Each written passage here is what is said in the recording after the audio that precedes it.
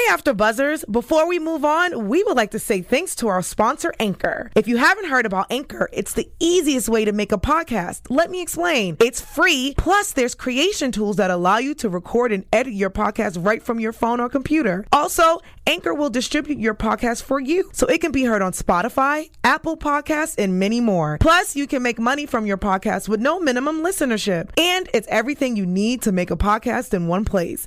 Download the free Anchor app or go to anchor.fm to get started. Love makes you go all in, but love is also a motherfucker. She's Gotta Have It Season 2, Episode 3 and 4. Make sure you guys stay tuned because we will be talking about it. You're tuned in to AfterBuzz TV, the ESPN of TV talk. Now, let the buzz... Hey, guys. Hey, everyone. What's up? I am your girl, Nakia Monet. This is She's Gotta Have It Season 2, Part 2. And we are reviewing Episodes 3 and 4. Again, I am Nakia Monet, and I'm here with some beautiful co-hosts. Hey, everyone. I'm Mina Wahab. What's up, guys? It's your girl, Drew Jones. Hi, ladies. How are you? Good. Yes. So last time we were here, we reviewed episodes 1 and 2, and we're taking it a little bit slow, but we got you guys. Don't worry, because I know it's already on Netflix, and I know everyone binged it over the weekend, so we are going to try to get these shows out for you. Today, we're also going to do some news and gossip. Drew has some news and gossip, and we do have a segment that we're going to kind of recycle from last year, which is F, marry, or kill, because it's fun. Who doesn't want to talk about people they want to F, marry, and kill, and all that good stuff. Before we get into everything, how did you guys like the two? We're going to start with episode 3. So how did you guys like episode 3? Oh, for both. How did you like both episodes? Yeah, no, I liked it. I like that it just showed such real emotions of the breakup, and I'm trying not to, like, jumble up what I saw in episode 5, so I'm like, yeah, no, I thought it was good. I get excited when I see, you know, DeWanda Wise's character and, like, how she just has genuine excitement when she finally gets, like, something working for her career-wise. Like, it made me, like, I genuinely felt the happiness for her. And so for something that's not real to, like, make you feel that intensity of joy for another character was a pretty good feeling. That's awesome. What about you, Drew? How'd you like the episodes? We kind of talked about it earlier, but Spike Lee got that Oscar, and he's kind of like, all right, I'm going to let y'all know how I really feel now. And I'm personally really here for it. I like the ruffling of feathers that we're seeing so far and topics being discussed, and I'm excited to talk about it. Yes, 2 really good episodes. So we're going to start with episode 3. 3 is my favorite number. This episode is called #Love Stings, and baby, that's what we got. Because when we come into episode 3, we recap episode 2, where Opal breaks Nola's little heart. So in this episode, you know, Nola is dealing with the breakup. And we all know what happens when we deal with the breakup. You can't eat. You can't sleep. You can't work. You're stressed out. Am I missing anything when you're dealing with the breakup? Homegirl's back in therapy. So what were your feels watching Nola go through this? Were you triggered? Were you like, damn, I remember what this felt like? Were you like, okay, I'm happy that her and Opal are no longer together? Did you think it was going to hurt this much? Because we see her kind of break down in therapy, you know, and she expresses how she feels about her ex. My grandma says that for every year you're with somebody, you get a month to get over them. And so, so they were together for almost like 2 years. So I'm like, okay, this, you know, I'm gonna let her dabble in this. I felt for her though, because I feel like as an artist, and we're artists in our own way, when you're going through some type of emotional turmoil, sometimes it's great for your art, but then sometimes it's like a huge plug. Yeah. So I was feeling for her. It was tough. What about you, Mina? Did you feel any feels when you were seeing her go through everything, yelling at Mars? Yeah. Leave me alone. Go away. Homegirl's crying, getting rid of all the photos in the apartment. I think that's the hardest part is that, you know, like, you know, for me at least, I don't get rid of anything. It doesn't matter if a friendship ends, if anything ends. I'm like an emotional hoarder. So I'll like take stuff, put it on my external hard drive, put it away, out of sight. But I don't, like, for some people, it's super therapeutic to just, like, burn everything and get rid of it and have a nice little, like, powwow, whatever. But for me, at least, I feel like it's, like, that person has, like, a certain place in time, and, yeah, they hurt you, but, like, it takes forever to get over that. The 2 month or the 1 month per year rule, like, that sounds really quick. It's, like, I feel like it takes way longer when someone's such a pivotal part of your life. No. You know what I think it is, though? Because though it may be, like, 1 month, it feels like forever. Yeah. It feels like an eternity. It feels like a year. Because a day, like, I can speak for myself. Going through heartbreak, a day feels like 5 years. And sometimes when you're really sad and depressed, you're like, I just want this day to be over with. So sometimes listen, baby, I've been through it all. I didn't get out of bed. I couldn't sleep. I couldn't eat. And I remember, like, weeks later, I started to feel better, but you do get triggered and you feel sad. But weeks later, I was like, okay, I'm bugging. Like, what am I doing? And then I'd be triggered by something and be like, okay, I'm not healed yet. So I think a day just feels like an eternity. And I think you're allowed to, not allowed, because, you know, you are your own person. You're allowed to feel how you feel. But I think health-wise, a month is enough time to, like, be deep up in it. Yeah, because you know? you let too much time go by, it's too much. If you sit in your misery and whatnot, that becomes your normal. And so... Listen, I'll like a boy for like a day and a crush in my head, and then I'll be sad for 2 days. So... Triggered! Okay, speaking about triggered... Jamie and Cheryl Overstreet. Now, Jamie, you know, is doing his thing, but he's being a little weird because he's been fishy and he's seen his wife receive some beautiful Cartier jewelry. And I think, like most men and women, when they cheat, I think they think that their partner is going to sit at home and take what they're doing. But little Miss Cheryl, not only did she cuss out his mistress, seems like she's living her best life. So Jamie follows her and finds her snooping in a hotel with a very fine young man who blows her back out on the window. How are you guys feeling? Were you happy for Cheryl, or you still want to beat her ass, or you're like, whatever? Do you think this is what's deserved for Jamie to see his wife going into a hotel with someone else? I'm not a fan of Cheryl, but I still have, like, from woman to woman, I'm like, good for you, sis. Also, that person's name was Drew, and I was like, yes. But I just, like... Jamie and men like Jamie truly infuriate me like no other, because you have the audacity to be emotionally and mentally abusive, because cheating is a form of abuse. I don't care. You are not respecting someone who has committed themselves to you, and you're playing with their emotions, and then you expect them to stick around, and then you have some weird type of ownership over them when they choose to just like mess. Do them. And so like the whole time I'm like, the audacity of this man. Like, he just made me so angry. So, like, you know, yeah, feel like garbage, Jamie, because you are kind of garbage. What about you, Nina? I just want to know the timeline of everything, because I don't like Cheryl. I feel like they both did each other wrong. Like, why is Jamie the only bad guy? It takes two to ruin a relationship. Right. And, you know, they had that whole conversation last episode where she's like, you're going to blame me and say that it was my fault and this and that. It's like, if you got, like, a Cartier necklace, how long was this going on your end? Right. You know, like, I want to know, like, it probably happened around the same time. Like, no, I'm not happy for her. I'm not happy for either of them. I think they're both trash. Like, I was going to say, I think with Jamie and Cheryl, I think this has been a thing where they've been married for they've known each other their whole lives. And I think when she pointed out in season 1, he's been cheating their whole relationship. And not to counteract and be like, two, you know, makes her right. But I think from what I look at it, if the husband's been cheating the whole time, I think she probably got to a point where like, I'm fed up. And where she was crying, she was depressed, I'm taking care of your kid, I'm doing my thing. And I also think, like, when they had the divorce talk, like, I don't think she wants to leave her husband, but I think when she's seen where her husband invested into this other relationship, where she's like, well, damn, if he's emotionally out and trying to leave me, why can't I be charmed by my hot-ass coworker who wants to buy me a drink? And maybe one thing led to another. And then I think her seeing Nola, I don't know. Yeah, that's my.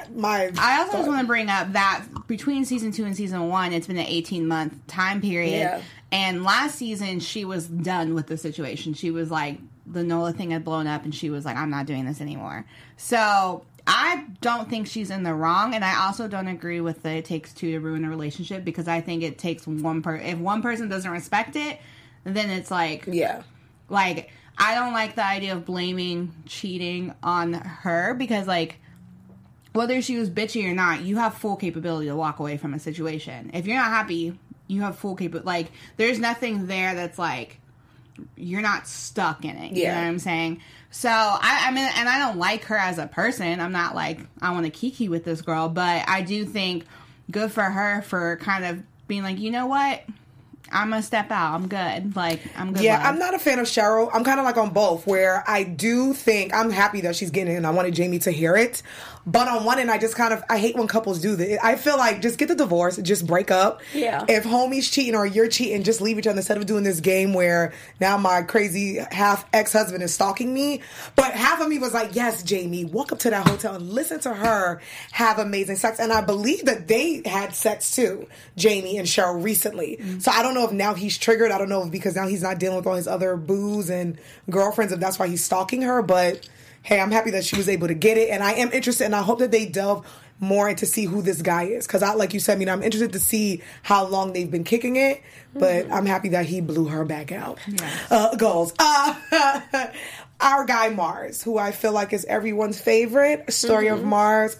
Drew, you said earlier, Spike does a thing where he likes to bring up current events. And what we've been seeing a lot lately, and we've been hearing a lot about Puerto Rico.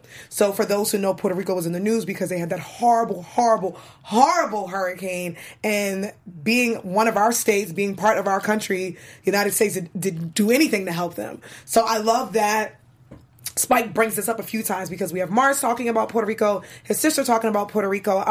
But the story of Mars is now couch surfing. He's going from Nola's place to Kalindra's place to maybe his sister's place, but she doesn't really have a place anymore. What are your feelings on Mars? He's trying to work. He does Uber Eats.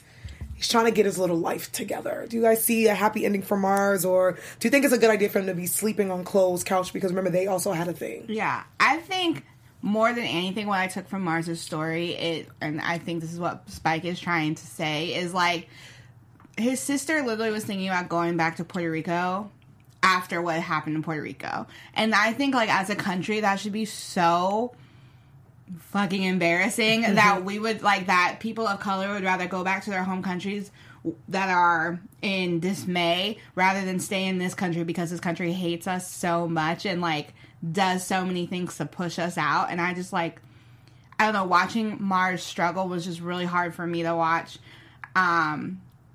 because, like, he's such a good person and he really is working towards just making, you know, two ends come together. And, like, as the daughter of an immigrant and stuff, and knowing, like, how much this country does not mess with us and constantly tries to push us out, it was just, like, it's hard to watch. Like, gentrification's, like, it infuriates me more than anything in this world. So I love Mars because he has such a sunny disposition, but it is really hard to watch him struggle because it's like, these aren't, like, choices he made that put him in a struggling position. It's tough. It's tough. What about you, Mina? Yeah, no, I think that was perfectly stated. I feel like you see his generosity despite how, like, his little means. Like, he takes the tip money he has from Uber Eats and he gives it to, you know, he gives it away, and it's like, wow. And, you know, he does the right thing, like, no pun intended. I see what you did there. But you know, he even, like, gives the $20 for the lost key. Like, he always, like, tries to do the right thing, and he always tries to, like, you know, he's struggling, and he's still, like, money is an issue for him. Clearly, he doesn't have money, and he still isn't trying to, like, cut corners, isn't trying to, like, cheat, isn't trying to do, like, you know, things to get ahead that, like, we see so much white-collar crime in this country and people at the top taking advantage, and then we see someone like Mars who is legitimately struggling, and it's like, how do you have empathy for someone at the top who cheats on their taxes and, like, when there is so much white-collar crime, and then it's like, these people were just asking for it. It's like, that's not my problem. I mean, I feel like there is, like, this attitude in this country from, like, a lot of people where it's like, like, you got yourself into this situation with people not understanding, like, no, there's a lot of income inequality, and you could be in that situation too. And that's what it was, just watching Mars and his sister. Absolutely right. Like, all of us can be in that situation because they went from living in their apartment, and, you know, it was one of those things where a lot of people do when one mom or dad moves out and they leave you the house, they don't let the renters know that they left you on the lease because that's how we're passing it down to our kids, and that's what some people have to do. So it's unfortunate. When I watch it, I was like, damn, this is triggering, but it's also real life. Speaking about triggering, Shemeka saves the day. I love Shemeka so much. I love the way she talks. I love everything about this girl. But she's healing. She's emotionally healing. She's physically healing. She's trying to take care of her beautiful daughter. She's doing hair and coming up with products. And I got a little nervous at first watching this episode. Same. When my homegirl put up to the motel, and I was like, is she going to get the surgery or is she going to get it in? And I was so proud of her, but I also felt for her because when she broke down in that hotel room and had the, Nola goes to therapy, but not everyone can go to therapy. You know what I'm saying? So to have like a Shemeka break down and cry in the arms of like the detective woman and she just breaks down in the hotel room. How did you guys feel in that scene? Were you guys also as nervous as I was? I'm like, baby girl, please don't get no shots. I did not know what was going on. I did not predict that at all. Yeah. I had no idea what was happening. I was like, at first I was like, is this this isn't a flashback? Is she going back? None of this is making sense to me. And then she doesn't take the pill, and I'm like, okay, obviously something's up. What is she about to do? Then you see everyone break in, and it's like, wow, this is something she's been planning. And it's just like, my heart was like beating. I was just like, oh my God, like, they probably know where she works, and they probably know like the people associated with her. So the whole time I was thinking, oh, this isn't over. Like, where's the guy, like, who has the money? Right. They didn't get the guy who got paid off, but they got the girl. And, like, is there going to be something where they come back for her because she ratted out a very lucrative underground business for them? So, I don't know. It was a hard decision to make, but I love what the detective was saying. Like, don't worry. Think about how many lives you've saved by doing this. But it kind of feels like she was going to be like some sort of martyr where, like, maybe they're going to come after her. Oh, God, I hope not. I hope not. I love Shemeka, and I love what I feel like Spike was trying to say in all this. And it's like, backdoor, like, shots and stuff like this have always been so confusing to me because the whole reason that this even came about was because non-black people were trying to copy black bodies because, like, they were considered fashionable or beautiful, just not on black bodies for some reason. But this whole thing kind of just made me feel like not all skin folk are kinfolk, and like the profiting off of black pain and whatnot, like, was just, I don't know, this whole thing was just really hard for me to watch, especially just because, like, you're paying money to look like what you already look like, but society has told you that your body as is isn't enough because, but at the same time, white girls and Kardashians and whatnot are, doing the same thing to get our bodies, and it's cool on them, but it's not on us, but we also have to pay to look like, it's just like this ongoing cycle, and it just, like, was really hard to watch, and I hope nothing happens to Shemeka because I love her, and I think she's such a strong character, and I love the dynamic of her and her daughter. And I thought the tea tree oil thing was funny just because I'd literally tell people to put tea tree oil on everything. True Jamaicans. True Jamaican. That's why I just did that. Don't come for me. No, I loved it because it does shine a light of what's actually happening. There is people dying. Yeah. There are young black girls, women of color, mostly black girls, going to these motel rooms because they can't afford to go to Beverly Hills or go to Dr. Miami. Hey, Dr. Miami. And get those surgeries. So they're going in motels and these people are sticking them with cement and bullshit and putting in their body, and these girls are dying. So I'm happy that I just love Spike Lee. Y'all know I have a thing for Spike Lee. That's my guy. And he gives us a lot of history and he breaks down a lot of other things. So I'm happy that he shines a light on it. Wrapping out episode 3, our girl Nola is kind of working. She goes and she meets with the ad people, and I love the girl talking to her at the ad space, Miss Jamila, and keeping it real with her, but they're really interested in her art and her piece. And Nola also gets an unexpected call to head to Martha's Vineyard to Nation Time Black Artists Convention Retreat in Martha's Vineyard. So what were your thoughts on when she met with Jamila in the campaign? Like, do you guys think that they're going to honor how she wants to keep it? Because, she's concerned about selling out. But I like what her therapist told her, like, hey, sometimes people's pain can be something good for somebody else, where they can now look at it and they can be like, you know what, someone else went through what I went through. I have something to look at. What about you guys? I felt like when Shemeka's daughter was, like, listening to the music and stuff, I felt like that was, like, a ting of inspiration for Nola when she was watching that, and I hope it kind of comes back around. But I love the Jamila thing just because I know for me personally, I'm often the only black producer on sets, and so it's a really big deal to me to make sure that, like, black representation's there. And so I thought it was dope for Jamila to be like, I fought really hard for this because I know that this is important. I know that you, like, we need you. Like, we can't just take this. We need you to, like, make it great, because a lot of industries just copy us and don't give us the credit and don't give us the coin. Fashion Nova looking at you. And, you know, they profit and whatnot, and then it's just like, you're not bringing the people who are inspiring into the room, and there's this disconnect there. So I thought it was dope that she took that liberty to push for Nola to be in the room. Yeah. What about you, Mina? I also love that she kind of cut the crap and she was like, listen, I know this is not your vision. Right. I don't like it either. I'm not going to sit here and pretend that I do. I had a conversation with them. Like, we're here to work with you. We're not here to, like, tell you what we want the vision to be. We want you to be happy with it as well. And I think that's so important, because here you are bringing on an artist, and it's like, it's about, well, what's their vision? Like, you have two separate visions. How are you going to, like, bring it together? Because you initially wanted her for her art, right? So, like, you can't, like, take that and then appropriate it and make it what you want it to be with the faces you want. So I really appreciated that she was so genuine about it, where she's like, no, we're gonna make this work. Like, don't worry. Like, I see the fear in your eyes. I was like, shout out to you, Jamila girl. Yeah. Because it's usually like that. And sometimes it's the opposite, where the person who looks like you in the room doesn't really have your back as well. So to have Jamila say, girl, I feel you. I'm here. I hope that relationship stays that way. So to just transition in, let's get on into episode 4, #Nation Time. I love that what Dutch said, the best way to get over someone. I thought she was going to say to get on top of them, but she said to get into your art, and that's what Nola Darling does, because she is heading to Nation Times Black Artist Expo, which I didn't even know was a thing, in Martha's Vineyard, which is so beautiful. I now want to go to Martha's Vineyard. I'm from New York, but I grew up in Boston, so Martha's Vineyard, it's like a thing. So Nola and Dutch, they pull up to Martha's Vineyards for the National Black Artists Experiment Convention, I guess you can say. Nola settles in, because this is a convention where they kind of let you work for 7 days to get inspired, and it looks like our girl cannot get inspired because she's distracted and she does not know what she wants to do.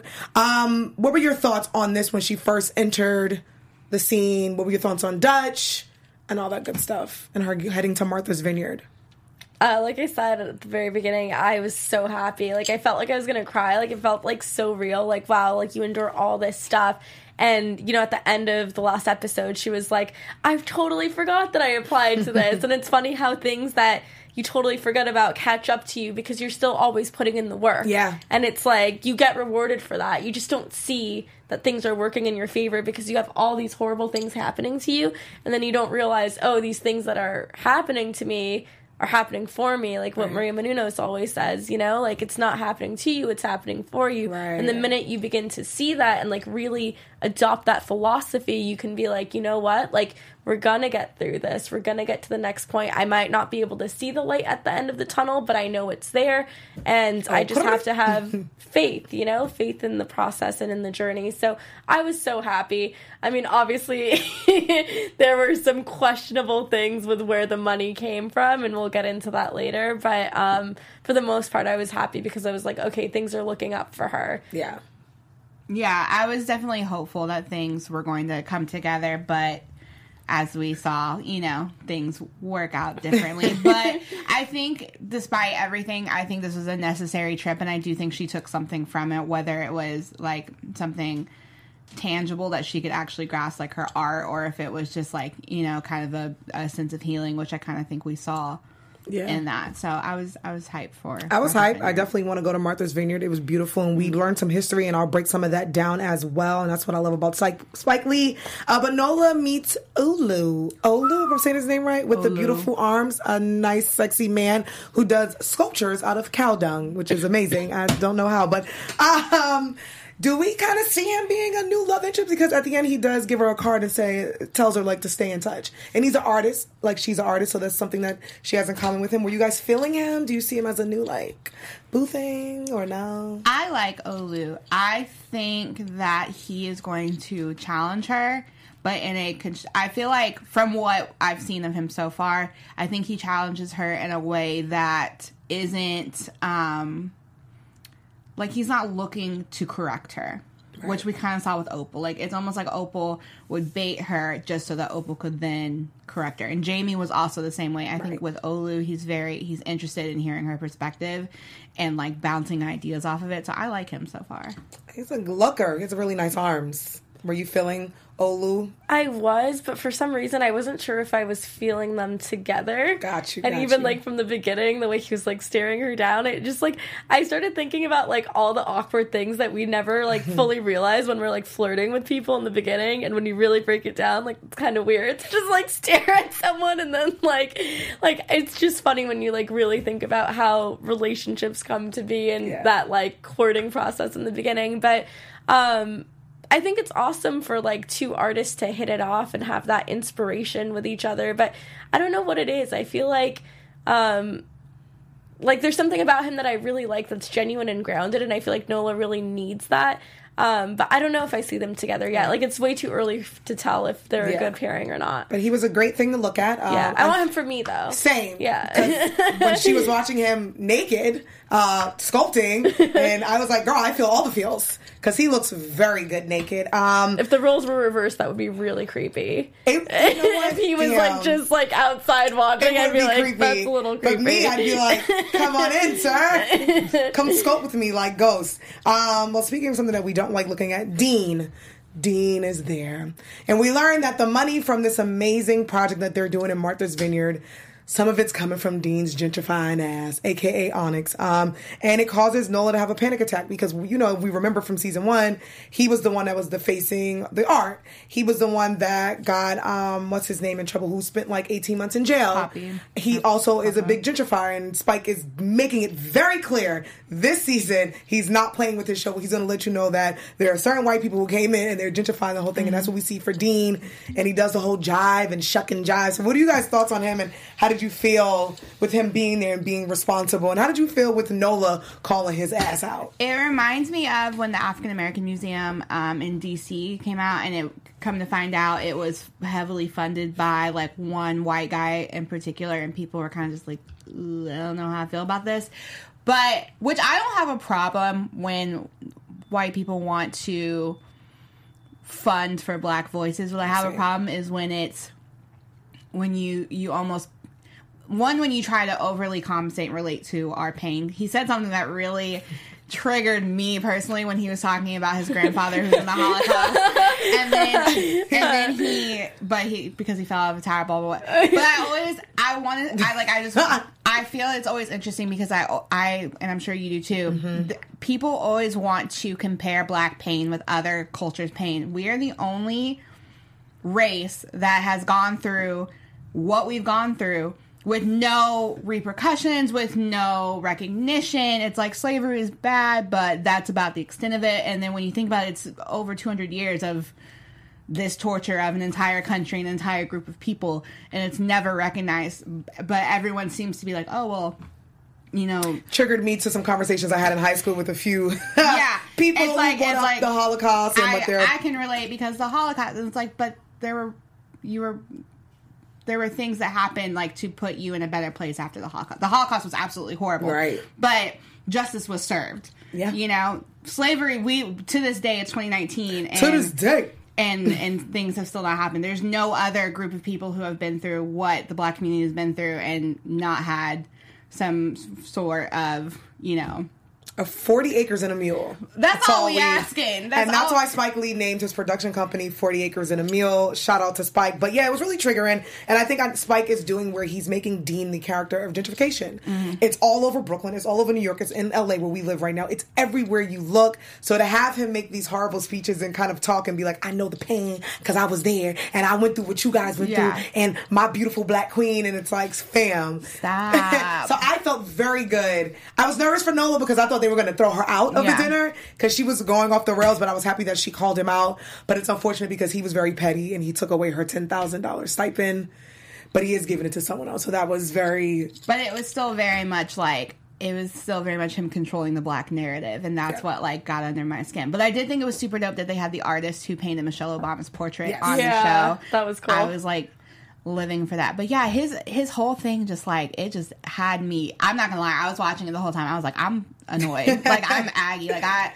walked away from watching it and was just like, because it's real. Like, it reminds you, it's real life. It's real life, and I think Spike and creatives like him do that to trigger you, to bring something out, to have these conversations, because the shit that he's putting on Netflix is literally happening today.